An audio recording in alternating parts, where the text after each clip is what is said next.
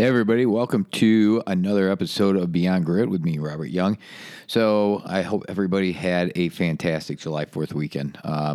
It is summer outside. It is hot. Hopefully, you guys all had a nice, safe weekend and enjoyed some fireworks.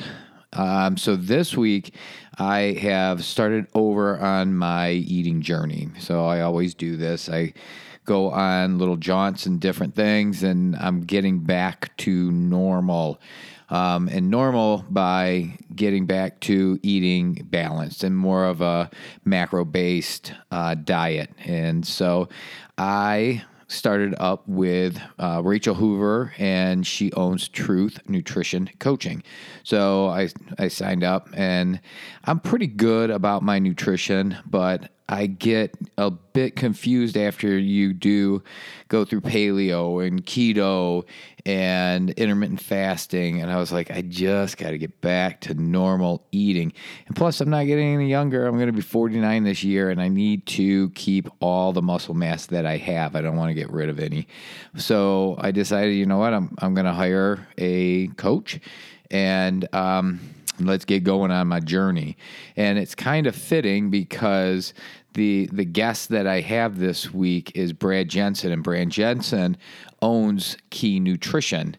He's based out of Salt Lake City, Utah.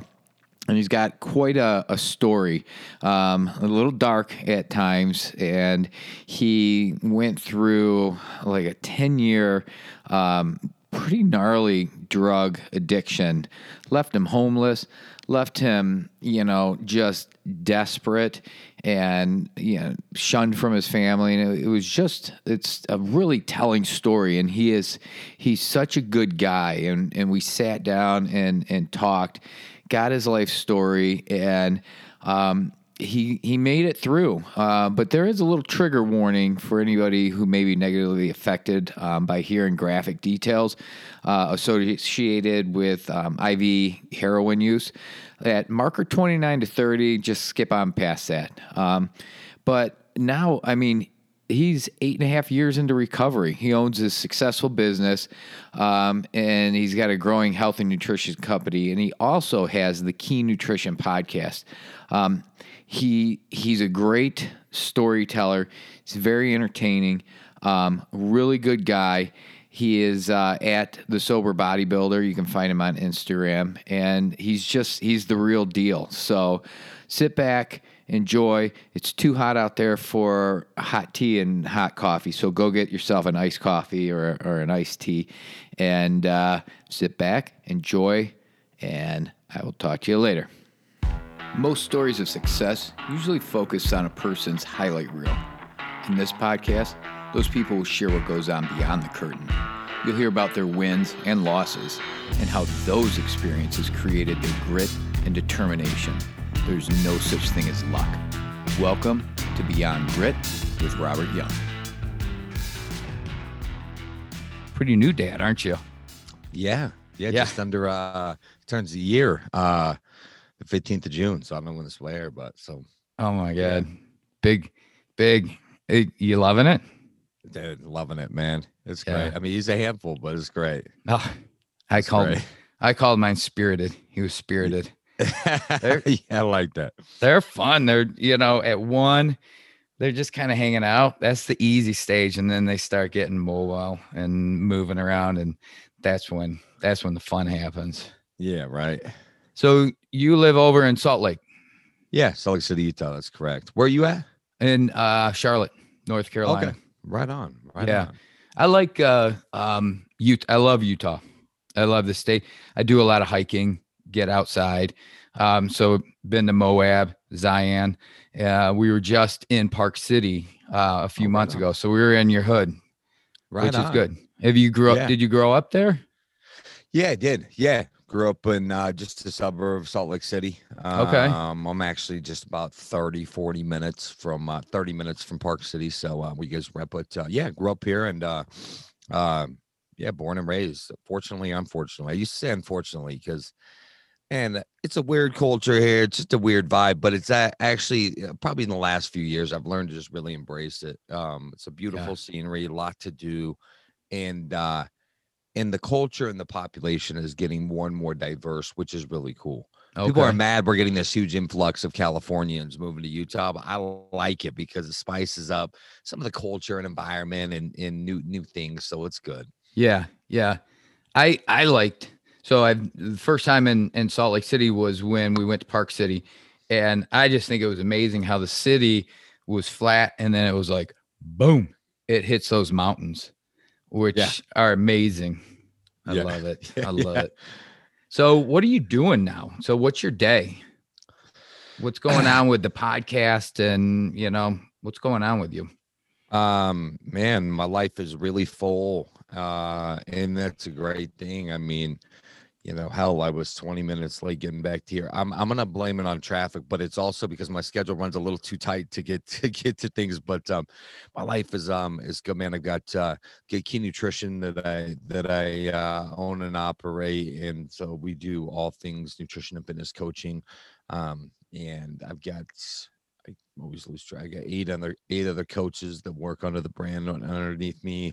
10. Sorry, I got two 10. assistant coaches. Then I have my 8 coaches that kind of handle their own things. So Key Nutrition's great, and that's been a real big blessing. And then it's kind of spiraled into a couple other businesses I got. I do a course called the Next Level Experience, which is an 8-week interactive, intimate, and quite frankly, kind of intense, like deep dive into the spiritual, emotional, physical component of all this. It's everything I've kind of learned along the way with my coaching. And so that's been a business that's we're in our 3rd round. And so we run them quarterly, and that's starting to get really cool. And so that's exciting. And I do the podcast twice a week, and we're on episode 253 or something. It Nice. started as something, and I was just like, yeah, why not do a podcast? That'd be kind of cool. I actually really didn't think I didn't know. I didn't go into it with like, I want to build this podcast that's going to get 1 million downloads, and we're creeping up on 1 million finally, and that's a huge Nice. accomplishment. And but it was a passion project that turned into something that's very much part of my job, as I'm sure you get. Yep. And so I've really enjoyed that. And to do a consistent podcast, get consistent good guests, and have consistent things to talk about, hundreds of episodes later, is a little more work than I originally thought going into it, but I love it, man. I love it. So, and then I do some business mentoring on the side as well, where I help people with their content or getting a podcast started, and more client attraction. And so, and then I'm a dad, and I'm a single dad. Me and his mom are not together, and but we co-parent well. And I tell people I might not get to see him every day, but I hands down, I spend more time alone with my son right now than if I was so married, because I get him. It's just me and him. We've learned on the fly. I'm surprised that kid's alive. We're just winging it together, but it's amazing. It's amazing they let you go to the hospital. When I was in the hospital, I've got 2 kids. They're 18 and 20 now. Oh, geez. You don't look old enough to have I'm not even trying to flatter you. I'm like, I know. Thought we were like the same age. 18 and 20. We started, I think I was 27 when we had, oh my God, 28 when we had my daughter. And then we had my son like 3 years later. Yeah, he's graduating high school this year. No shit. But you sit in the hospital and it's like easy in the hospital. And then they let you out and you get home and you're like, oh, shit. Right. Yeah. Like, where's the manual? Yeah. I need the manual. I don't know what to do. I know. I don't want to screw these kids up. I ended up, when I was, I moved from Michigan to Charlotte, and we moved about 10 years ago, and I was a fireman in Michigan. And that was easy. And then I came here, and it was for my wife's job, and I was a stay-at-home dad for 8 years. And then that's where the work came. I fight fires all day long. Raising 2 middle schoolers through that. Ooh, yeah, that's good stuff. Good for you, man. Good stuff. But so and that's awesome. Are most of your stuff virtual right now that you're doing, or do you do one-on-one?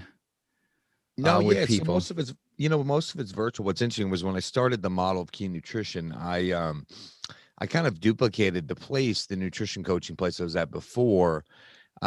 which was an in-person office where people would come in and we'd do body fat testing and basically do their nutrition consults in person.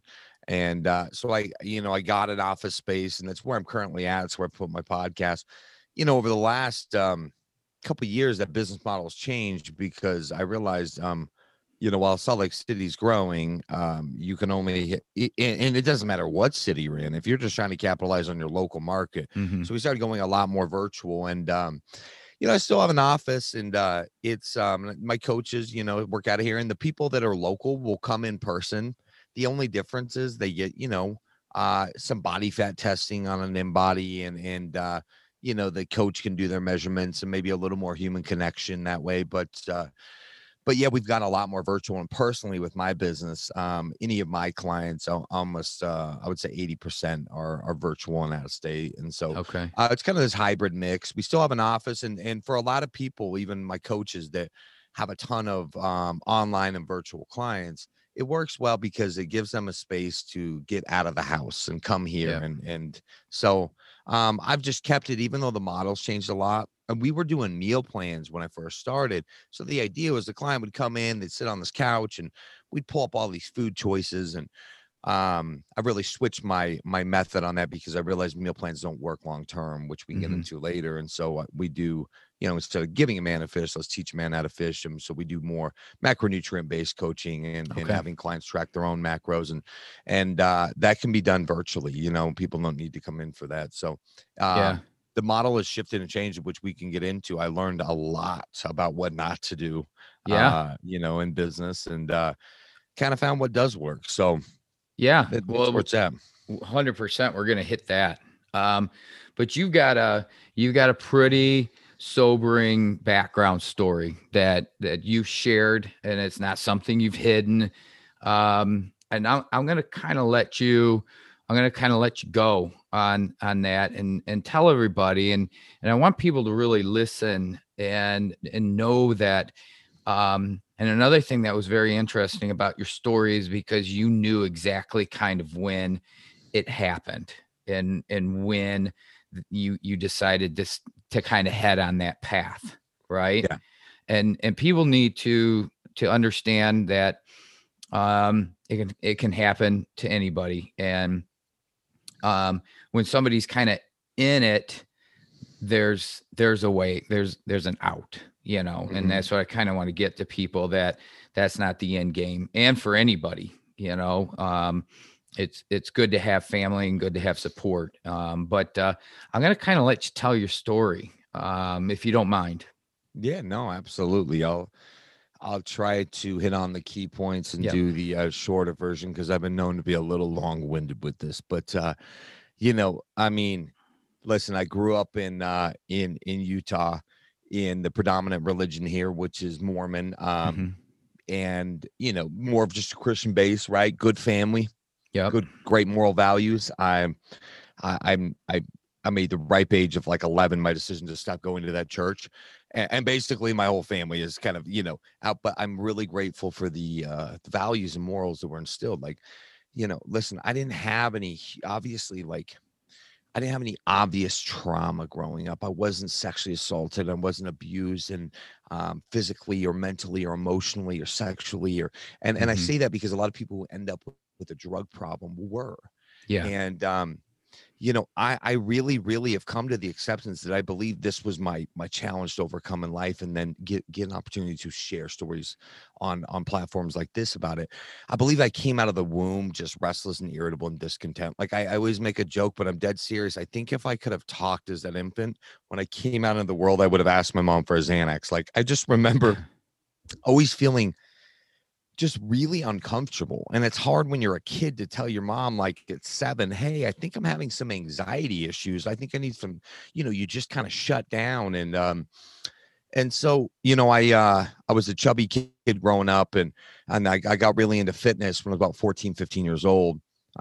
Just picked up a magazine at a bookstore, and I was enthralled with it. And I don't know what grabbed my attention, but I remember I started applying everything these magazines were teaching me.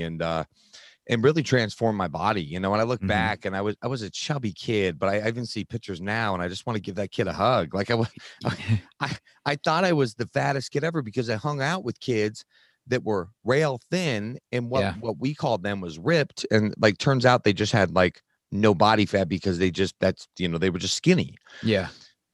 And so I always felt uncomfortable, and I experimented with some alcohol when I was 13, you know, and I remember thinking, oh, this is bad. And when I got into fitness, especially when I got my driver's license, could drive myself to the gym.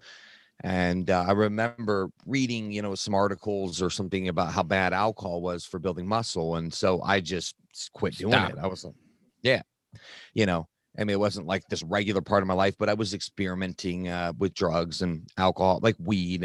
Uh-huh. And so, but I still felt this like restless and irritable and discontent nature, and I couldn't explain it. Like I got the body I wanted, I got the hottest girl in school by the time I was a junior, but I still remember having this kind of just like all under what like lying anxiety all the time, and not feeling like I just kind of fit in. I couldn't explain it, even though I was like a popular kid. It was the Yeah. weirdest dichotomy in my head. And in high school, it was presented to me to try some narcotic pills, some opiates, and I this is how naive I was. I was like, "Oh, I'm not in any pain," and the guy laughed at me and said, "Oh, no, no, no, they make you feel like you're drunk, but tomorrow you don't have a hangover and you can go lift. All the bodybuilders take them because they get all the pain in your joints." And I was like, "Right on." So I took them, and I remember when that feeling hit me. It was about 30 minutes later. I can remember the house I was in. I remember the cabinets. I remember like I remember everything about that moment when it hit me. I remember thinking, this is the feeling I want the rest of my life. Like I had arrived. And I hear people that get surgery and take pain pills and they're like, I hated the way it made me feel. I'm like, oh my gosh, it was love at first sight. I Uh, loved them. And I would be lying to you if I told you that I still like I loved them. What I yeah. hated was what they did to my life. I loved the way they made me feel. And so it progressed pretty quick where my first entrepreneurial journey began with selling drugs. And I say that kind of as a joke, but it was half serious. I started doing some crazy measures going down to Tijuana, Mexico from Salt Lake City, just to give you listeners a pair. Like it's not like San Diego, it's a 14-hour drive. And I'd heard this, I'd heard older guys talking about this way to go to the pharmacias. You load, you take off your door panels, you load them up, all the drugs, you put door panels back on, you just drive through the border. And I did it, kind of idiot savant, like just like not understanding the amount of federal felonies I was committing, but I did it and it worked. And I was like, sweet. So I had this plethora of drugs. I started selling drugs to all the kids in high school. And that went on. The last part of my senior year for about 6 months, I went down there 4 times and I was making money. I had all these narcotics, never ran out, didn't think I really had a problem. I was still like getting enough good grades that my parents didn't know what was going on. And the day came where somebody got other kids had gotten this tip, and so they went down to Mexico. They got busted. It was all over the Uh, news. They got stuck in a Mexican prison, and I was like, I can't get stuck there. And I tell all you this because I literally thought, okay, well, all right, it's time to kind of grow up and move on. I got certified when I was a personal trainer when I was a senior in high school because I realized I hated school. I hated it. People are like, you want to go to college? I'm like, for what? I can't even stay in high school. yeah. And so I knew I loved fitness. So I was the youngest personal trainer that Bally Total Fitness, which has since gone Yeah. out of business, hired. They said, you're only 18. You barely graduated high school. We'll give you a job. You're certified. We've never seen anybody certified this young. And so I was like, okay, time to just grow up. I'll just stop this. Right. Yeah. And not understanding that I, by that point, 6 months of daily use, not missing a day, that I was physically addicted to these things. And so the day came that they ran out and I withdrawed, and I didn't know what withdrawals were. Keep in mind, I was selling drugs to high school kids that were doing them on weekends. Like I wasn't selling them to junkies that were showing up to my parents' house, banging on the window at 2 a.m, wanting their fix. Yeah. So I'd heard about these things, but I was like, oh, that's not me. I was so viciously sick. I was withdrawing so hard. I never felt it was the flu times 10 plus this just like panic attack anxiety almost. And I was like, I can't do this. And kind of ended up wrong people, wrong place. and a guy said, "Hey, I got something that'll make you feel better." And it was this older guy, and he presented some heroin to me. And it's crazy. If you would ask me 8 months prior to that, will you ever do heroin? I said, of course I'll never. Heroin? Ew.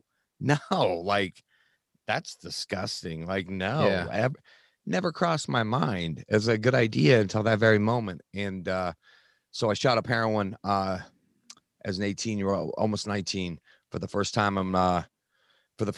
And I remember the guy looked at me and he said, "Kid, your life's never going to be the same. I'm sorry." Oh, And I remember I'm like, "Why did he say I'm sorry?" yeah. And it instantly made me feel better. And and he was right. Like, I just chased it, man. I chased it. And I couldn't stop because I just kept thinking about how bad those withdrawals were, and I couldn't go through it. And heroin is cheap. So I could get the heroin. And so it just went, man. And here's the thing: it gets worse, never better with that stuff. Like, I've yet to meet somebody who's like, "Oh yeah, I run a successful company. I got a beautiful wife and kids that love me. And oh, by the way, I've been a 20-year heroin addict." Yeah. Like, I haven't heard it because it doesn't exist. That stuff is all consuming. It takes over your whole entire life. It doesn't care if you're black, white, rich, poor. It doesn't discriminate. It doesn't matter if I came from a great religious household or a shitty household. Yeah. Drugs are the ultimate equalizer. They don't care. And especially in my experience, something as powerful as heroin. And so, I can't believe that the guy knew it, knew what he was doing. He knew he was hooking you and ruining your life. And not coincidentally, right? That guy also was a dealer who I continued to buy from, right? And you know what's funny is I was quite a piece of shit out there. Let me just make that known. But one thing I never did was, if somebody had never done it, I was never going to be the guy that was going to give it to him first. Yeah. I was like, can't do it, man. Can't do it. Like, I'm not gonna, my life is horrible. If you want to go do this on your own, but I never wanted to do that to somebody. And it's funny because it was like the one part of me that I just couldn't imagine. If somebody else wanted to go down that journey, that's their path. But I wasn't going to be the guy that started them on it, because I knew that, like, once you get in that darkness, it sucks you in. And so I ended up going to treatment for the first time. And I tell this because it's important to know, like, I went to treatment. So 2003, end of 2003 was the first time I did heroin. By spring of 2005, I ended up in rehab, and I told my parents, and I wasn't living with them. They knew something was kind of sideways. I'd gotten fired from my personal training job. They didn't know I was doing heroin, though. They knew I was partying, but, and they were in shock, and they put me in this beautiful treatment center that I thought was just going like to a prison. I mean, I'd go back there right now. I got to meditate and do yoga all day long. Yeah. I mean, it was a beautiful place, actually up in Park City. And so, I went there, and I remember thinking, okay, well, this is going to cure me. And so, I got out of there, and I remember thinking, well, but, I'm not even legal age to drink yet. I can drink a little. So I drank, and nothing bad happened. I drank again. Nothing bad happened. I drank a third time. I blacked out. Didn't know what that was. Woke up, had no recollection of what happened. Drank a fourth time, found what I really liked, which was cocaine. The cocaine led me back to the heroin. And it was just this cycle over and over and over and over. And so that went on for, 2005 to my sobriety day is November 20th of 2012. And I'm forever grateful for that. But let me tell you, in that 7 years, there was countless attempts to get sober. It was not, I would go on these binges, and I'd go on these stretches where I'd go 3 months, sometimes even 6 weeks, where I would just go hard. And then something would intervene. The cops started intervening because I started getting in trouble. And while I hated that, it would give me a reprieve. They'd take me to jail for 30 days or 60 days. I'd get out, I'd do good for a minute, and then it was back. Or my parents would intervene, send me to detox, or send me to rehab. And so I had 17 bookings into the county jail, spent about 20 months total, a little time here, a little time there, 7 different rehabs. And the crazy part was I would get out, and I'd get right back into fitness, and I could actually like I didn't look like a heroin addict. I would still go to the gym for a good portion of it until it would get too bad. And so by the end of that, and you know, when I was doing anything I could do to get the drugs and get the fix, and at the my parents got introduced to a program called Al-Anon, which is the sister program to Alcoholics Anonymous. And basically what they teach them is like, you're going to love your addict or alcoholic to death. You have to put up boundaries. And it was the worst thing that ever happened to me, but the best thing. They put up boundaries, and my parents, you know, because I'm in my 20s at this point. Yeah. And the last time I got out of jail after doing a year in 2011, and I got out January of 2012. And they said, hey, you can come live here, but if you screw up once, we're kicking you out. I said, okay. I was only made it 3 days out of jail, and that craving came back, that insanity in my head. You see, because I sat in jail, and I thought sitting in jail, being sober, was being in recovery. There's a big difference. I wasn't doing any work. I wasn't working on myself. I was quite frankly, I was doing all the same behaviors. I was getting in fights. I was gambling. I was, you know, we were doing all these things. Yeah. And so dry time didn't equal actual recovery. I hadn't changed. And so the thought came back and the craving. I remember I started sweating, my palms, everything, my stomach hurt. I remember thinking, okay, I'm going to call this dealer. I remember thinking in that moment, I did everything they taught me in rehab. I played the tape through, and the tape told me, once you start, you don't stop. This is going to be really bad. Like, you're not going to stop once you start. And I still went. And I tears rolling down my face, going to get the drugs. It was the most insane thing. I knew what I was about to do, and I couldn't stop myself. Like, and that's when I really fundamentally understood that like addiction is truly a brain disease. Now the DSM-4 recognizes that, like the medical, like it is Yeah. a neurological brain disorder, because I couldn't stop myself.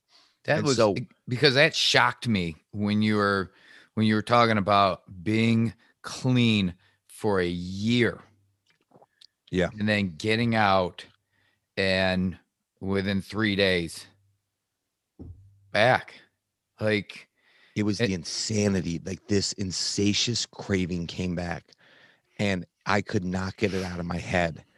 And it was not, I realized just how truly powerless, unless I started doing some actual internal work. mhm. And listen, I used drugs. I used heroin with guys that got addicted to heroin because it's addictive. That once they stopped, they didn't really have to do much. One guy stopped because he's got his girlfriend pregnant. I was blown away. I was like, what? And he just withdrawed for 5 days at his parents' house, and he just went on about his life.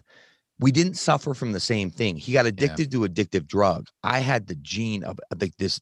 I had the disorder of addiction, and I still like, dude, like that was ingrained. Like it was in my brain that like I was neurologically wired different, and it took me a long time to accept that. And so it went, that last year was horrible. I kind of flashed forward, but it was you know, once my parents stopped enabling me and bailing me out of every situation, and I had terminated my probation, so I had nothing hanging over my head. It just went every day. And I didn't draw another sober breath from that day in January until November 20th of 2012, my sobriety date.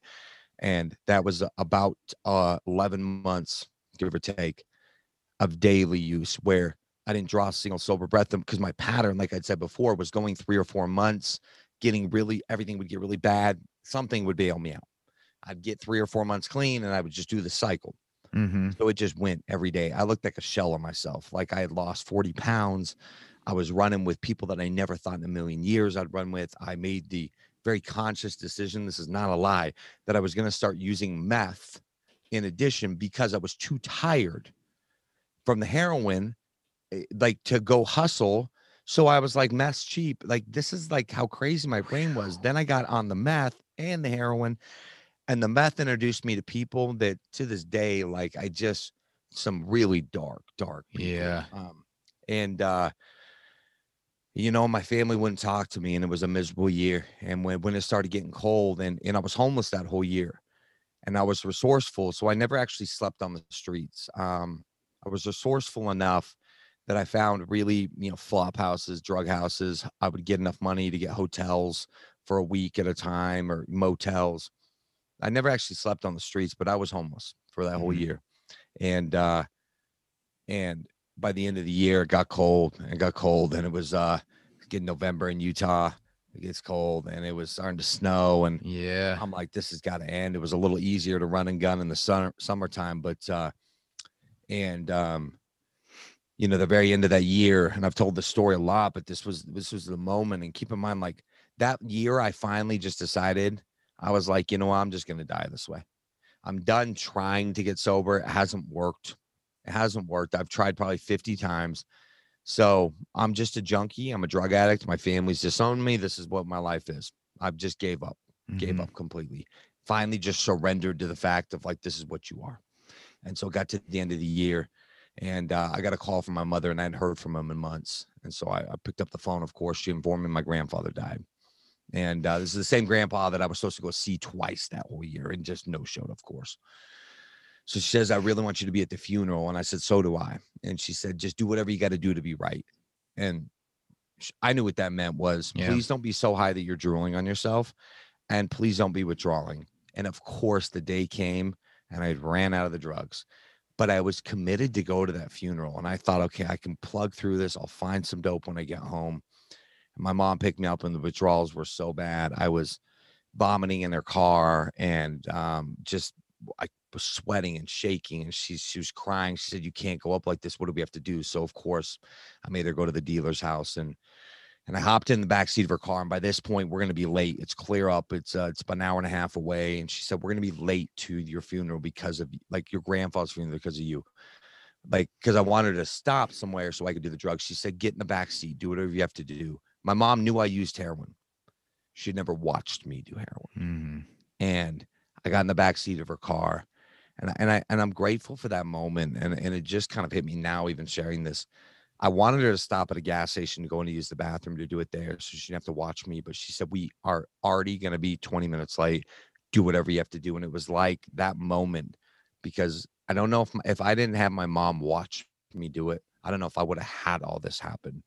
So Mhm. she's watching me in the rearview mirror driving up the highway, and I got my spoon and my needle, like just the whole junkie kit, they called it, like the you're cooking up the heroin, and I'm trying to find a vein in my arm, and she's watching the whole thing, and she's just got tears just streaming down her face. She's not saying a word. And I don't even know how she didn't wreck, because she was locked in on that rearview mirror, just staring at me. And I kept glimpsing at her and try to block it out. And I did, and I found a vein, I shot up the heroin. And of course, I felt instantly better, instantly. Like it's like it's so crazy out in that it's milliseconds. You're like, oh, I'm back to normal. And in that moment, though, I couldn't hide the pain. Like I looked at my mom crying, and she wouldn't say a word. She didn't say a word. She didn't even try to wipe the tears off her face. She was just it was the ultimate heartbreak. Mm. And in that moment, it was like whatever it hit me. I couldn't. I would like I could not numb like what I just did. And I thought, you have two choices, man. You need, and I hadn't been suicidal. Like honestly, when I was dope sick, I would say things, but once I got well, meaning once I did heroin, I was like, oh, I don't want to die. I Yeah. was actually not suicidal. There was a lot of people that were. I was not. But in that moment, it was very clear to me. I said, you have two choices. You either need to kill yourself or you need to get sober. Going on another day like that was an option. And quite frankly, the first option seemed a little more realistic to me, Mm. because I didn't my my past showed me I could not actually get sober. So why Yeah. try? I tried so many times. They had spent I didn't even know this till later. My dad refinanced their house to send me to rehab the last time. Like they had to pull out a second mortgage. Like they had to do all these things. And so and whatever that moment, man, was what shifted it for me. And I watched and I went through the funeral. And that night, I say God did for me what I couldn't do for myself.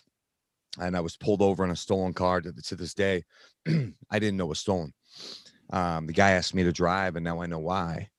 Mm. And it was just this moment of there was a reason why I was in that driver's seat, and I got pulled over because the car was stolen. The lights go off, and I remember just this moment of surrender, like it's done. It's done. I'm done. Like this is it. I'm going to jail. Mhm. Kid informed me the car was stolen, and I was grateful. I was Yeah. like, I'm ready, man. cop took me to jail, and that's where my journey began, man. I went to jail, and I only went for 30 days, and I got out. I was trying to tell that. I'm looking at the time. I was trying to tell that short, but I did not do a good job. Oh my God. It was the hairs on my arm. I'm telling you, that is so powerful. So powerful. And I think just the message is, man, you fall down 50 times, get up 51, because literally nothing would have shown. This is what I tell my clients, like, that have been crazy unsuccessful with weight loss over 2 decades of time. I said, I get it. Mhm. I tried 50 times probably legitimately to get sober and failed 50. Yeah. But if I wouldn't have tried that 50 first, I wouldn't be here helping you, is what I tell them. Yeah. And I got out of jail and I went left instead of right, so to speak. Like, instead of calling the drug friends, I called my mother. She said, you can't stay here, but I'll drop you off at a recovery meeting. She dropped me off there. Some guy let me sleep on his couch. I got a job waiting tables, so I could pay for like a room to rent at his house. This guy that didn't even know me, that gave me a chance. And that led me back into eventually getting a job back at doing in the fitness industry pretty fast, about 4 months sober, got an opportunity and seized it. And man, I've just every day, and I did a lot of work. I got sober through like 12-step rooms. I don't really Mhm. care how someone gets sober. It's what worked for me. And there was, went through the 12 steps, and in there, I got a connection to a God of my own understanding. I tell people, like, I don't even know how to define what God is to me, but I know that I found it through those steps. And that relieved me of this insanity in my head. And somewhere along the way, after going to a meeting every single day and doing the things they told me, like do a morning routine, pray. I don't even care what you're praying to, like realize, ask for help, reach out to other people. Um, Dude, the Yeah. cravings went away. People say to me, "Oh, whatever. I'm 8.5 plus years sober right now." They said, "Oh, it must be a daily battle." And I said, "What the hell? If it was a daily battle, I wouldn't be here." It was a daily battle about the first 6 months, and then something clicked and changed. And Right. I can honestly say, man, I haven't had any cravings. I have thoughts occasionally because Yeah. that's normal, but man, 8.5 years later, I am clean from all mind-altering substances. I don't drink. I don't do any of it because it doesn't work for me. So that's interesting. I want people to hear kind of what you said. And this same thing was somebody else that I interviewed also, and they said it took 6 months. They were in rehab for 6 months before they realized that it was them that needed to change. It wasn't the drugs. It was, well, you know what? I got to start leaning into these programs and maybe they actually know something to help me through this. And you kind of hit on that same thing, to where you can go for a year without drugs and come out in 3 days. Boom, you're on. Yeah. Do they have stuff like, if you were in jail for a year, you got off drugs, you were a drug addict, do they have programs where you can go to meetings and stuff like that? Is that available, or is Yeah. that just Yeah. something? Yeah. No, they do. They do. They do have some programs. And see, I had done what's called the CATS program, is Correctional Addiction Treatment Service Program, at the local county jail here. And I had done it prior and got out and kept using, because honestly, I didn't want to stay sober. This Mm, last time I did, and I thought I would. They wouldn't give me a chance to redo it again, and I also got in some trouble in there, so I got moved to a higher security thing. And when you do that, when you make decisions to get in fights in jail, they move you up a class, and the programs go away. they go Those away. are for the good behaved people. So yes, they do have resources. And but man, I kind of blew my chance there. And honestly, I do think there needs to be more when I look at just corrections in general. And I've been blessed to take meetings and prior to COVID to the prison here and go talk to those guys. And that's been one of the coolest things I've done. And looking forward to do it again when they release the Let you go. restrictions there. But you know, I wish, I wish that I would have not been a knucklehead and maybe got some chance, because maybe I would have got out and not had to go through that year. But I believe that everything happens for a reason, right? Yeah. But there does. And when I go into those prisons, I talk to them. There needs to be more opportunities for, what do these guys do when they get out? Like, Yeah. how do they transition back? Like, how can we set them up like immediately with some support? And, and I don't have the answers to that, but I know that the recidivism rate for drug addicts into prison systems is pretty high. Yeah. Yeah. It's hard. But you had to change mentally. You had to change. You had to Yeah. make that decision that, and you know what? It's not always there. It wasn't there when you got out after a year, but then you got it. And there's moments in your life that make that click. Mm-hmm. And that was a powerful moment and a powerful story when you were like, it's over. Like I'm done with this. And Yeah. then leaned into people, and it was nice. I mean, your mom drove you to the meeting, but she's like, you're not staying with me. And then that guy that you don't even know offered you a bed or some place to sleep in his house. And it was people that helped you along, which is very important, Yeah. you know, And I and was support. finally humble enough to ask for help. I remember the meeting cleared out that night, and I remember it was December 20th. So it was 5 days before Christmas, and it's cold. And everyone's heading out of this meeting place. And I'm still sitting in there, and I'm thinking, what do I do? I got my phone. The only people I know are drug addicts. Yeah. And that one guy that was closing up said, "Hey, do you need a ride?" And I said, "I do, but I have nowhere to go." And you saw him kind of shake his head, and he looked, and it was like it just, and I just said, "Man, I need some help, man. If you can just, I don't know where to go. I Yeah. don't know. I don't know who to reach out to. I have no sober friends. I just know drug addicts. I don't want to keep living this life."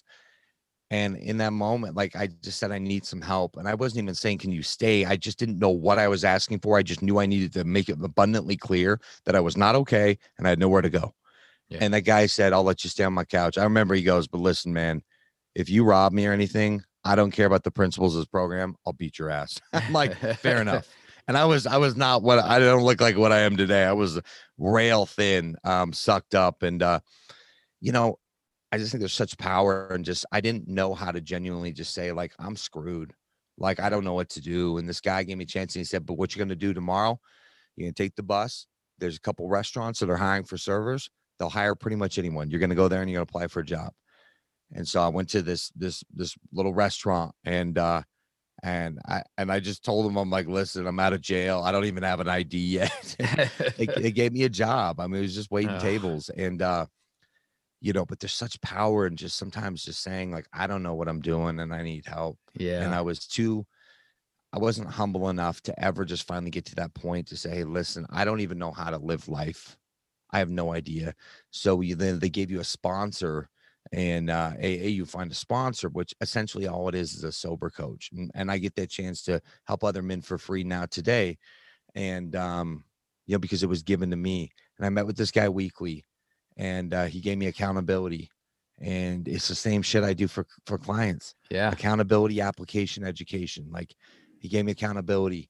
He gave me some application. Okay, here's what we're going to work on this week. I want you trying to do this. I want you to start, doing these things. I want you to read this part in the book or whatever. And he held me super accountable, and I'm really grateful for that. And he educated me a lot on a lot of things just about life. I didn't even, man, I was like, I didn't, he was like, "Have you checked your credit score?" And I'm like, "No." So I check it and it comes back at a 505. And I was like, that seemed like a high number to me. I was like, "It's pretty good." He goes, "No, that's horrible." So I had to start facing some of that later on, like towards the end of my first year of sobriety. And that was tough. Like, when I started actually viewing, when you take out a $200 payday loan and you never pay it back, it turns into $2,000. And Yeah. like, I did that over and over and over. I mean, I was so like the amount of money I owed to people was overwhelming. I did one little step at a time, and it took me 4 years to get in good credit standing.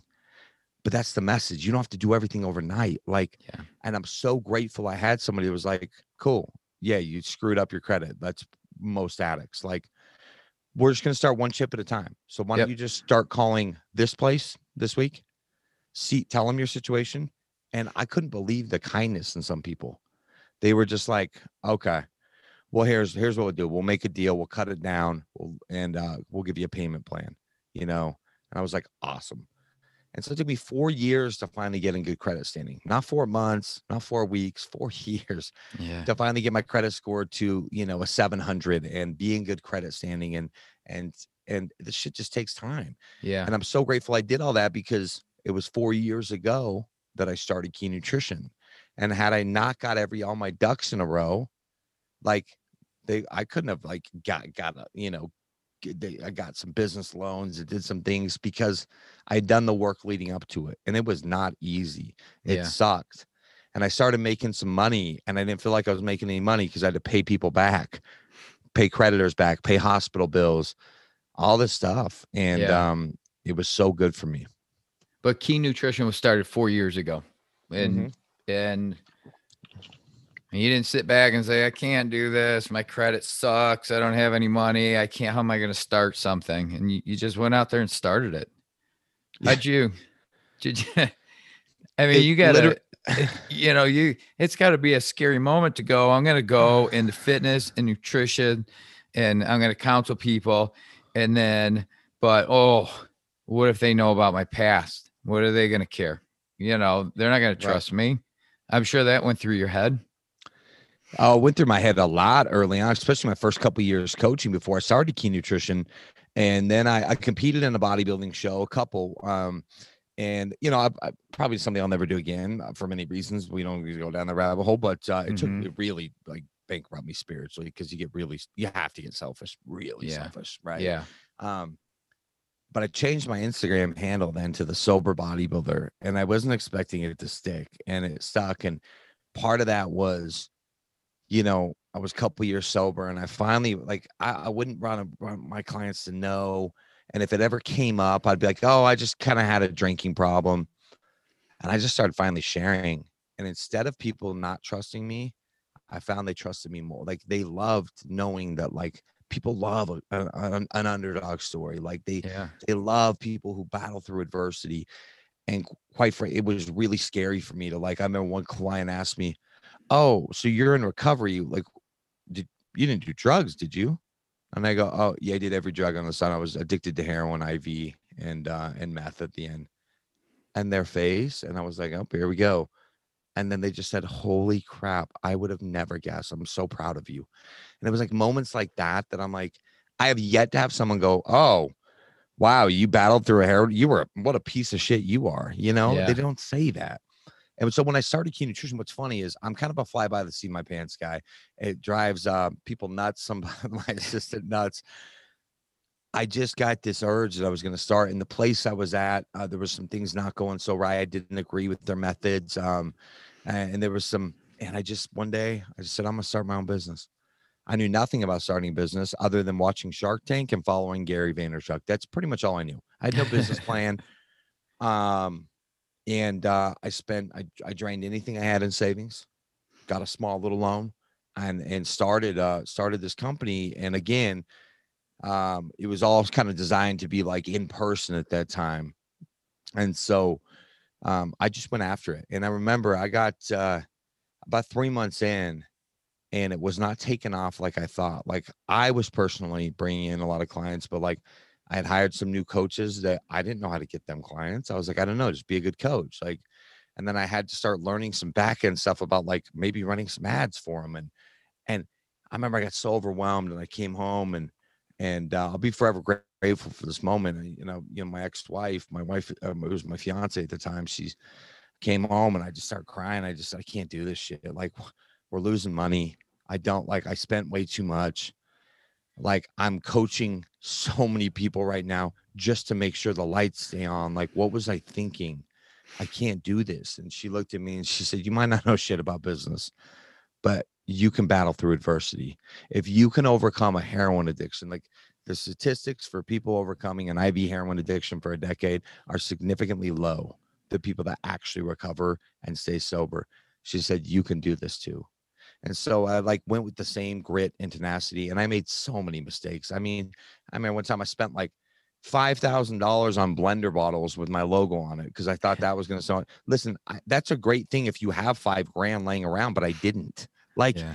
these are the mistakes I made, and it was about 2009, 18, about a year and a half into starting Key. I hired my first business coach, and I wish I would have done that from the get.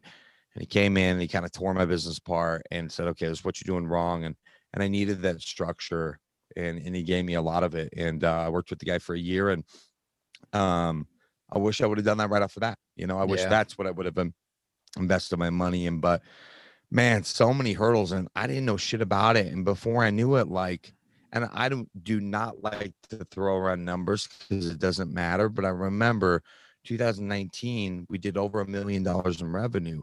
Now that sounds really cool, but I still wasn't making that much money because I didn't quite know what I was doing. I was spending too much. Yeah. Like I was spending lots of money on shit I didn't need, like blender bottles, right? Yeah. But I remember thinking, how did this happen? Like that's a big milestone. And it was a really cool moment that and listen, I hired a business coach. I dove into any business content I could. I took all this free time to just study and just learn about the art of business, and through trial and error, figuring out and I still make mistakes every day. But it turned into to something pretty cool. And Yeah. it wasn't by accident, but it also wasn't incredibly strategic. Yeah. It's funny how you're coaching people in fitness and nutrition, but then if you go and talk about a business coach, I'm not gonna spend that money on that business. That's a lot of money.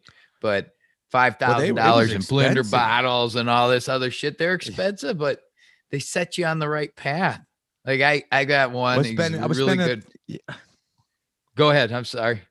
Oh no, I was spending $1,000 a month on ads, not understanding even how to correctly target the ads or what to do with them, and realizing that ads to like personalized coaching don't really work. Like I had to run ads to get people my funnel, and then and run ads to like free ebook. Like none of this made I was just doing it all wrong. I was like, hey, come sign up with a coach and change your life. And so you're exactly right. The amount of money I was spending and wasting, if I Yeah. just would have invested in a business coach. Yeah. I mean, people Sounds like you have one right now. Yeah, I started the whole thing of, that's expensive. I'm gonna buy shirts and I'm gonna buy these cups and I'm gonna buy some of this shit and that shit. And then, it was a good friend of mine, and I had done, because along with this podcast, I'm a realtor here in Charlotte. So you're building that business up there, and now I added this, and I just needed direction. I needed to figure out how to make it grow. But oh my God, I'd hire this coach to, go work out, and this coach, but not a business coach. Right. Yeah. And then when I finally, decided it was time, it was amazing. But I mean, coaches work, and your stuff works if you let it, right? If you give in and you're like, this is where I'm having an issue with Brad, and this is my crutch. You can take that and analyze it and say, this is what you need to do, and this is how I'm going to help you get there. And I think it's the support. It's the support, and it's me having to bring my numbers to you every 2 weeks or every week. Right. It's accountability, and people get Right. scared of accountability. But this shit works. Accountability is the crutch that makes shit happen, man. It's like, Yep. it really is. And that's why I believe so much in the art of coaching. And it really never crossed my mind, like, oh, you should get a business coach. And then when I found out how much this business coach was that a friend of mine had a lot of success with, I immediately was like, well, I'm not even hopping on the phone with him. Why would I do that?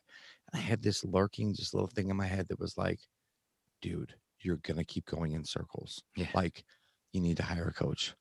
And I was like, I can't afford it. Was just this battle, right?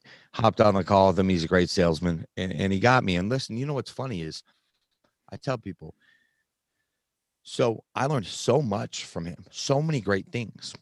Towards the end of the year that I committed to, some things went a little sour, not necessarily me and him, but kind of on his side with personal stuff and how he was showing up and some of the things he was doing. And I got this really bad taste in my mouth because I had already committed to pay this guy for a year. Mm. I remember I had a friend tell me, and listen, I love the guy. Like, I don't think I'll listen to this podcast. I love the guy. And we, I had a chance to kind of speak my truth to him at the end, and we apologized. but I actually learned a lot about what not to do towards the end too. And I had a buddy tell me, watch and listen. You will learn just as much from watching somebody kind of veer off their path about what not to do in business. And that sometimes is just as valuable what to do. And so it was this interesting kind of like great. And then at the end, kind of went a little sour. But to be honest, looking back now, I actually learned probably more towards the end. I was like, okay, I see he's like his personal life start to affect his business, his divorce, like all this stuff has crept in. And then go figure, I go through a divorce. And I'm like, the one thing I'm not going to do is talk, bring it into my client calls, bring it into my business coaching, like as I help, bring like that is my personal life. It stays there. Yeah. And I get to operate with integrity and like come at like a bit like that was such a lesson for me. And to go figure, I end up going through a divorce. And so I just tell people, I think, investing in a coach, that's a good idea. And sometimes it doesn't give you exactly, and like I said, it was just more at the end about like how I thought it should, Mm-hmm. but it went just how it was supposed to. And honestly, since that guy, I have had some kind of business coach or mentor Yeah. ever since. And I wanted to build my content a lot more in the end of 2019. What I do, I reached out to a guy that had been on my podcast. His name is Jordan Syatt, and he's got 800,000 followers now. And he had personal trained Gary Vaynerchuk, learned a lot about content. And I was like, listen, I can just wing this like I have been trying and it's not working, or I can invest money and hire a content coach. So that's what I did. And wouldn't you know, like my following went from like 3,000 to like 28,000, and it's taken time. That was November of 19, and so that's over a year and a half. Yeah. And I worked with them for all 2020, and it's no surprise that like my content got a lot better because I knew I had to invest in a coach. And I'm forever grateful for that. And when I started a podcast, kind of didn't know what I was doing. Reached out to my friend Chase Tuning, who does podcast coaching. I hired him for 3 months to streamline my podcast. People are afraid to invest, and I was always looking at this shit as an expense. Yeah. An expense is when I have to, an expense is when I have to pay for, new carpet because it got ripped up here. Like it's not really an investment. I had to like Right. pay for it because the carpet was a mess. So like that's an expense. Yeah. An expense is like these, but an investment is totally different. And when Yeah. you're investing in yourself, Yep. like to grow, like that's when you'll win the game. Yeah. And that's what you're doing for people with not only your podcast, but people are investing in you, to win, to get a hold of whatever kind of food. I've been battling with the food demon forever, right? And that's just what I do. I switch from here and I'm doing this, and it's crazy because, like you said, you can look at pictures of yourself back when you were a kid, and I can look at pictures of I look in the mirror and I'm like, oh man. And then all of a sudden I look at a picture, I'm like, oh, I don't know what I'm bitching about. But I mean, but your story is great. And I hope people realize the things that you said is time and patience. And it's not like you jumped on this ship and took off. You went through divorce, working with your credit. And that's kind of the whole thing about the podcast and about the grit. And everybody has grit to some point, but how much do other people have, and how much does that grit come through when you're going through adversity and crappy times, man? And that's kind of the beyond things. And so it's great. What do you have so looking? What's your future look like? Do you have things like I got this, or I'm thinking about this, or are you just kind of in the moment right now? It's really funny, man. If you would ask me what's my 5-year plan, I would say no clue. Now, I'm the least, whatever the opposite of type A is, that's me, right? But man, of course, I have kind of these like visions of what I want to do, and Key Nutrition's gave me this great platform where I feel like now I'm building. I started this other business with the Next Level Experience, and and that's going really well. And I'm starting to see some opportunities there to do, I mean, what I really want to do, honestly, is at some point, I picture me speaking on big live stages. I don't know what that even means, and I want to write a book. And I know that the writing a book part is a lot of work. Yeah. And a lot of time that not necessarily is always going to bring dollars, right? Mm-hmm. And maybe it's not even from that, but man, like I'm just so grateful to still, like, the life I get to live today is beyond my wildest dreams, man. And like that's not even saying, like, I've had some great monetary success, but really at the end of the day, like, I think that shit doesn't even, of course it matters for quality of life for me and especially my kid now. There's a different leverage point, but just the life I get to live where, like, I get to do what I love for a living and I get paid for it. And Yeah. like this entrepreneurial journeys of being like, I don't know where else it's going to take me, but I'm so open energetically to new ideas and new things that are going to come my way. And it's just exciting, man. Like I'm the book thing is going to happen. It's been lurking at me, and I want to write a book. I want to write about my whole story. And Yeah. You just got to do it. And that's, yeah, it's going to happen. And so I'm just having a blast, man. I'm really, what I'm actually trying to buy back this summer is a little more of my time and be able to, I start getting my kid more and more as he gets older with our kind of a custody arrangement.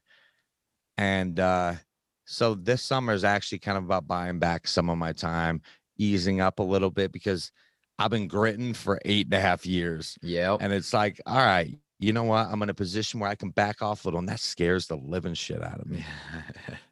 But I know that, like, that's what my soul's craving. So it's interesting. As far as business goes, I might be plateaued for the next 3 months, but I need my time. I need a little more balance in my life. And then come fall, I got some ideas that I'm going to try to, like, push through and do. So good, man. Good. All right. So how can people find you? Yeah, so I'm most active on Instagram. It's at the Sober Bodybuilder, all one word. Love it if you give me a follow. I try to interact as much as possible on there. And then the website, if you're interested in coaching, is keynutrition.com. I currently have a wait list, but I have 2 amazing assistant coaches that help oversee their programs, and they're available. And then the podcast is the Key Nutrition Podcast, where it's all about food, fitness, and mindset. And so if you're, really kind of sticking to the basics with nutrition and fitness, and it's for any level, whether it's competitors or just, everyday people trying to get into it. So yeah, man. And then the Next Level Experience is mynextlevelexperience.com, which the next one will be launching in August. So that if you want more information on that, you can go check out the website. Cool, man. I appreciate your time today. This was thank you for having me on, man. Good, I really man. enjoy it. All right. Thank you. Cool. See you, buddy. All right. Thank you very much for listening to this episode of Beyond Grit with your host, me, Robert Young. If you've enjoyed today's episode, please subscribe, rate, and review. Tell somebody about it. You can find this podcast on all major podcast platforms. Be sure to tune in every Wednesday for another exciting success story of somebody going beyond grit. Until then, take care.